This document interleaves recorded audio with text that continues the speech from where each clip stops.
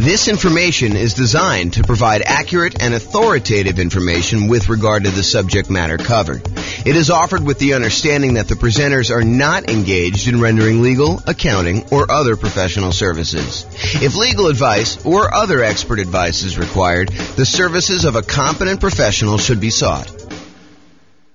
Welcome to the Erie Real Estate Investing and Real Estate Financial Planning Podcast. Learn all about investing in real estate in Erie, Pennsylvania, with a combination of real estate financial planning and modeling with numbers specific to Erie, plus syndicated, more generalized recordings of live and pre-recorded real estate investing classes. Not all of them specific to Erie. Be sure to stay tuned after the podcast for a message from our sponsors. Well, good morning and welcome, everyone. I am your host, James Orr, and today we're continuing with the series we have on improving cash flow. We find ourselves in a market where prices have gone up very rapidly over the last few years, maybe not so much in the last year or so since interest rates have gone on a tear, but interest rates are up a lot and rents are up, but they're lagging a little bit behind what the increase in price and the increase in interest rates have done to cash flow, such that cash flow is not as great as it was if you were acquiring the same property a year ago as it is today. And so cash flow has become more important than ever, and yet harder to attain than ever. And we need some additional strategies to improve on that cash flow. And so this is the series we've been doing on how to improve that cash flow. And we've covered so far a bunch of the different stages of acquiring a rental property or owning a rental property. And I've broken out how to improve cash flow into those various stages. So for example, we covered all the different strategies you can use to improve cash flow or cash now when you're searching for properties. We've already covered that in a previous class. We've covered all the strategies to improve cash flow when you're financing the property. We've covered the strategies when you change the strategy that you're using and when investing, going from short-term rentals to long-term buy and hold, or, renting out, house hacking, or something like that. So we talked about all the different strategies you can change to improve cash flow. Talked about improving the property to do cash flow. We've talked about how to improve cash flow during the stage when you're marketing the property for rent. And we've talked about all the ways to improve cash flow when you own the property. Now we're going to talk about the last section, which is all the different ways to improve cash flow when you are renting the property. So this is all the stuff related to when you're renting the property. So let's jump right into it. I've broken down this stage into 5 different subgroups. So for example, I have a subgroup for when you add different services, when you add additional services, or when you add done for you services. I have a subsection for charging appropriately, billing back tenants for the things that they really should be paying for, or tiering rent by credit score, or collecting pet rent, things where you are not necessarily charging your tenant appropriately for doing that. I've got a whole section on convenience billing, changing the frequency of when you bill, getting them on or off auto pay, giving them a discount for on-time payment versus charging a late fee, and changing the term of when you do bill as another example of convenience billing. Then we've got a whole section on timing, giving them notice starting early to test high rents and renewing during peak season. And then finally, there's a miscellaneous section for making sure that your tenants have renter's insurance. And so let's jump right into those because I want to make sure we get them all covered, and I have a few things to say about each one. All right, so let's talk about the group of adding services. And I think these two are related. There's the additional services that you can add to offer to your existing tenants where you can increase your rent. So as a really simple example, can I add a high-speed internet and charge extra for offering that as an additional service to my existing tenants? As just one example. Or the second one here is done for you services. Can I offer them a done for them service where they wouldn't have to do stuff anymore? For example, let's say they live in a single family home and normally they would be responsible for lawn care as part of renting that particular property, but we could add a optional or maybe mandatory service for them to have the lawn service taken care of for them for an extra fee. And the extra fee can be more than what the person we are outsourcing it to would charge. There's a little bit of overhead and oversight that you need to do, and a little bit of risk, honestly, that they won't pay, or there'll be vacancy or whatever it is. So you should charge a small premium for offering additional services, additional done-for-you services. But you could do stuff like lawn care or snow removal or house cleaning or whatever other services that they might find valuable based on your knowledge of them as your tenants and what they might want. Okay, so either offer them additional things like high-speed internet or whatever you're doing there, or done-for-you services. The next group is charging appropriately. I don't know how many times I brought clients out to look at a property where the current landlord is not billing back for utilities. They're renting their properties and they're saying, water is included in rent, or electricity is included in rent, when you could measure the utilities and bill the tenants back separately for these extra utilities. So if the clients of mine that are looking at these properties, they see that as a way to immediately get higher rents and increase the profitability of their properties. And so if you are one of those people that are not currently billing back for a utility that is being provided to your tenants, and you're sort of just lumping it in with rent, you may want to break that out separately and charge that back to them, bill back for the services. And these can be things like things that are already included in an HOA fee. So, for example, there are some neighborhoods around here where the homeowners association includes garbage pickup as part of the HOA fee. But garbage service is something that typically tenants would pay for. And so I think you could, and definitely check with your attorney on these things, don't believe me, but I think you can and should break out the cost of what it would cost them to have the garbage and charge that back to offset some of the expense you have as part of the HOA fee that you're already paying to get the tenant to pay for their own garbage service. Or things like in our area, we have a thing called non-potable water, where we can use that water in order to water the lawn. However, it's not drinkable water. It's only used for watering the grass and sprinkler systems and stuff like that. And so sometimes there's an extra fee for use of that water. It's usually cheaper water than getting it from the city that is drinkable water. But your tenant is responsible for watering the lawn, and they should be paying for that service. So you should bill it back. Another example is electricity. Or if you're already grouping water in, if you only have one water tap coming in, you've got a 12-plex. A lot of times landlords are saying, hey, look, the water is not metered individually, so I can't go and charge that.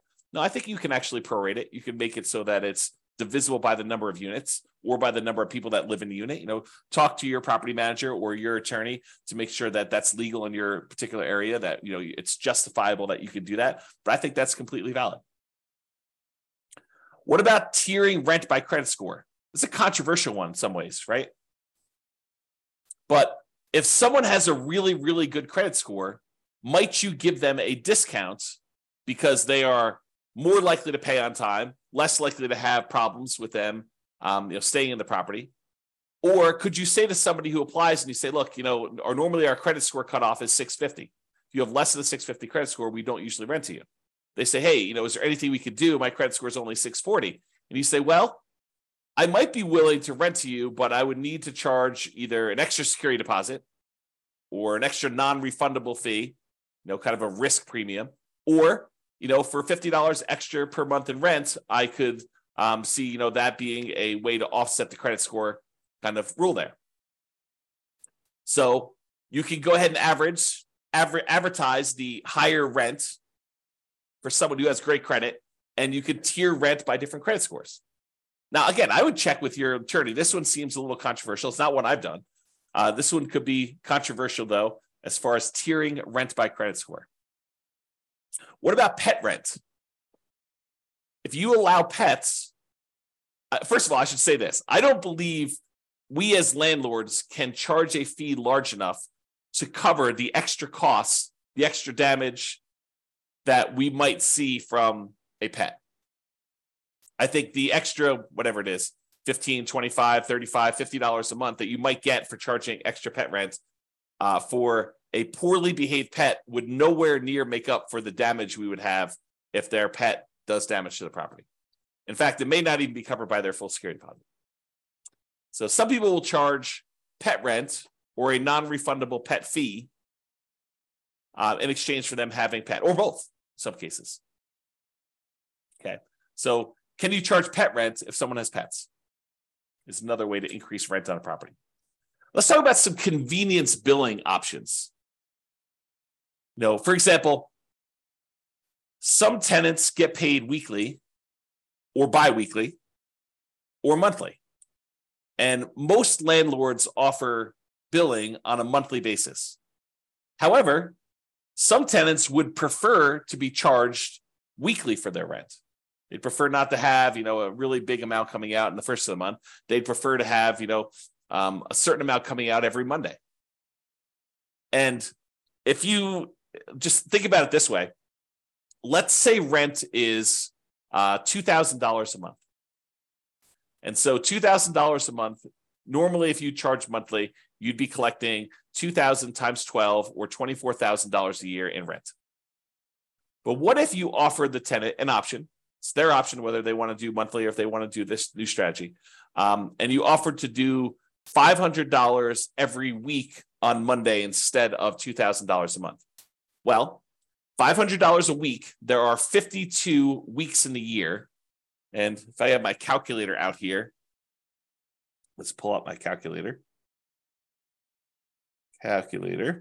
So $500 times 52 weeks is $26,000.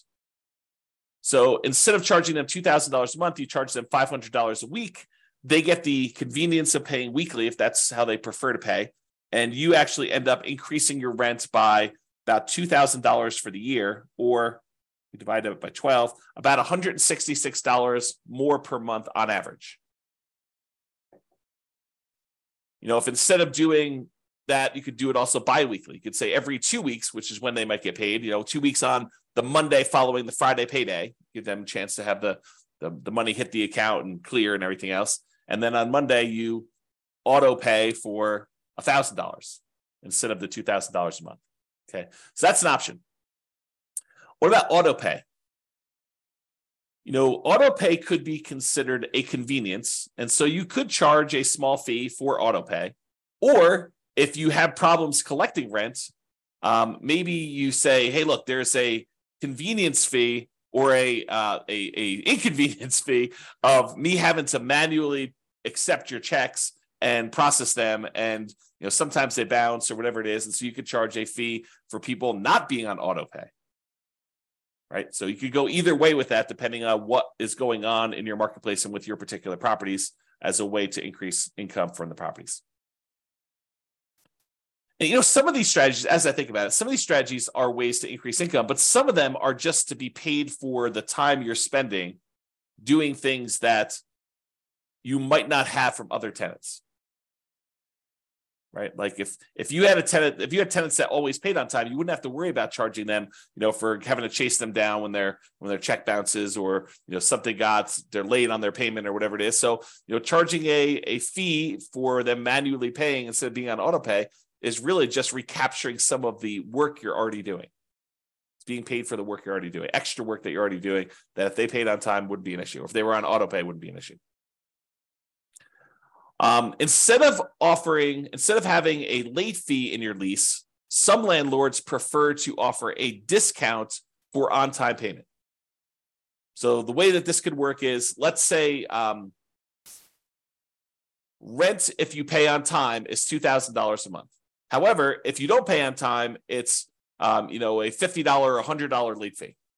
Well, the alternative way to structure that is you advertise the property, and when they sign the lease says that the rent is $2,100 a month, not $2,000, but they have $100 early pay or discount for on-time or early payment. So that if they pay before the first of the month, it's $2,000. If they pay after the first of the month, it's $2,100. So it's not a late fee. That's what the normal rent is. However, if they pay on time, they actually get a $100 a month discount. And the $100 discount amount is the amount that is probably what you would have charged for normal rent if they were going to pay on time. Okay. So instead of offering late payments, a fee for late fees, late payment fee, you give them a discount for on-time payments or early payments. What about term? We talked about this in another strategy, but can you change the term of the rental agreement? Are you going to rent to them by the day or by the week or by the month instead of doing a yearly lease? The biggest example, this most common example, is short-term or vacation rentals. Change the business model to be billing at different periods of time. Somebody wants to do a week-to-week lease or a month-to-month lease, you can increase the amount of rent you get. Typically, the shorter the lease period, the shorter time period you have for your lease, the more expensive it tends to be. A daily rental is typically more expensive than a weekly rental. A weekly rental is typically more expensive than a monthly rental, and a monthly rental is typically more expensive than a quarterly rental, and a quarterly rental is typically more expensive than a yearly rental. Think about it that way. All right? So those are the different convenience billing options. What about timing? Using timing in order to improve the rent you're getting on property. So one of the things is giving your tenants notice 60 to 90 days prior to their lease expiration to find out if they plan on renewing and what the renewal amount will be for them.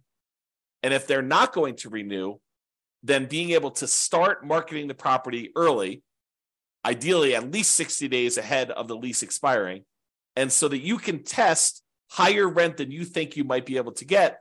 And if you don't get any inquiries or calls on that, or any reasonable number of inquiries or calls, within a week or two, then maybe you drop it back down the tiniest bit. But you have 60 days, full 2 months plus, in theory, to be able to market this property before you'd have a vacancy. One of the things we're trying to avoid here is avoiding vacancies. Getting that tenant lined up way before the lease has actually expired and the current tenant is moving out. Now, if the tenant renews, that's great. Then you've got a renewal. You don't need to worry about it. You sign the new lease, 60 to 90 days ahead of time. You get them ready to go for their next year. In most cases, I think rents will probably bump up a little bit, just kind of like cost of living, maybe not to full market rent, but sort of like maybe a halfway of what we saw as a rent increase for the year. That way you don't get stuck 5 years from now with significantly below market rents. You're kind of like increasing a little bit each year. But then if they decide not to renew, then you have this head start to be able to test high rent and test early and lower your rents if you're not getting the responses you need in order to get that property filled before it goes vacant. And then ideally, you want to be renewing in peak season. So schedule your leases to end during peak rental season. And that may be a little bit different depending on what market you're in. In our market here, it's probably in the springtime, kind of like spring to early summer, like May. So schedule your leases to end during peak rental seasons. You don't want a lease to end between Thanksgiving and Christmas in most cases. So what if you have a tenant that gets evicted and they happen to have the property vacated, right after Thanksgiving? Do you do a year lease from Thanksgiving? No, you do not.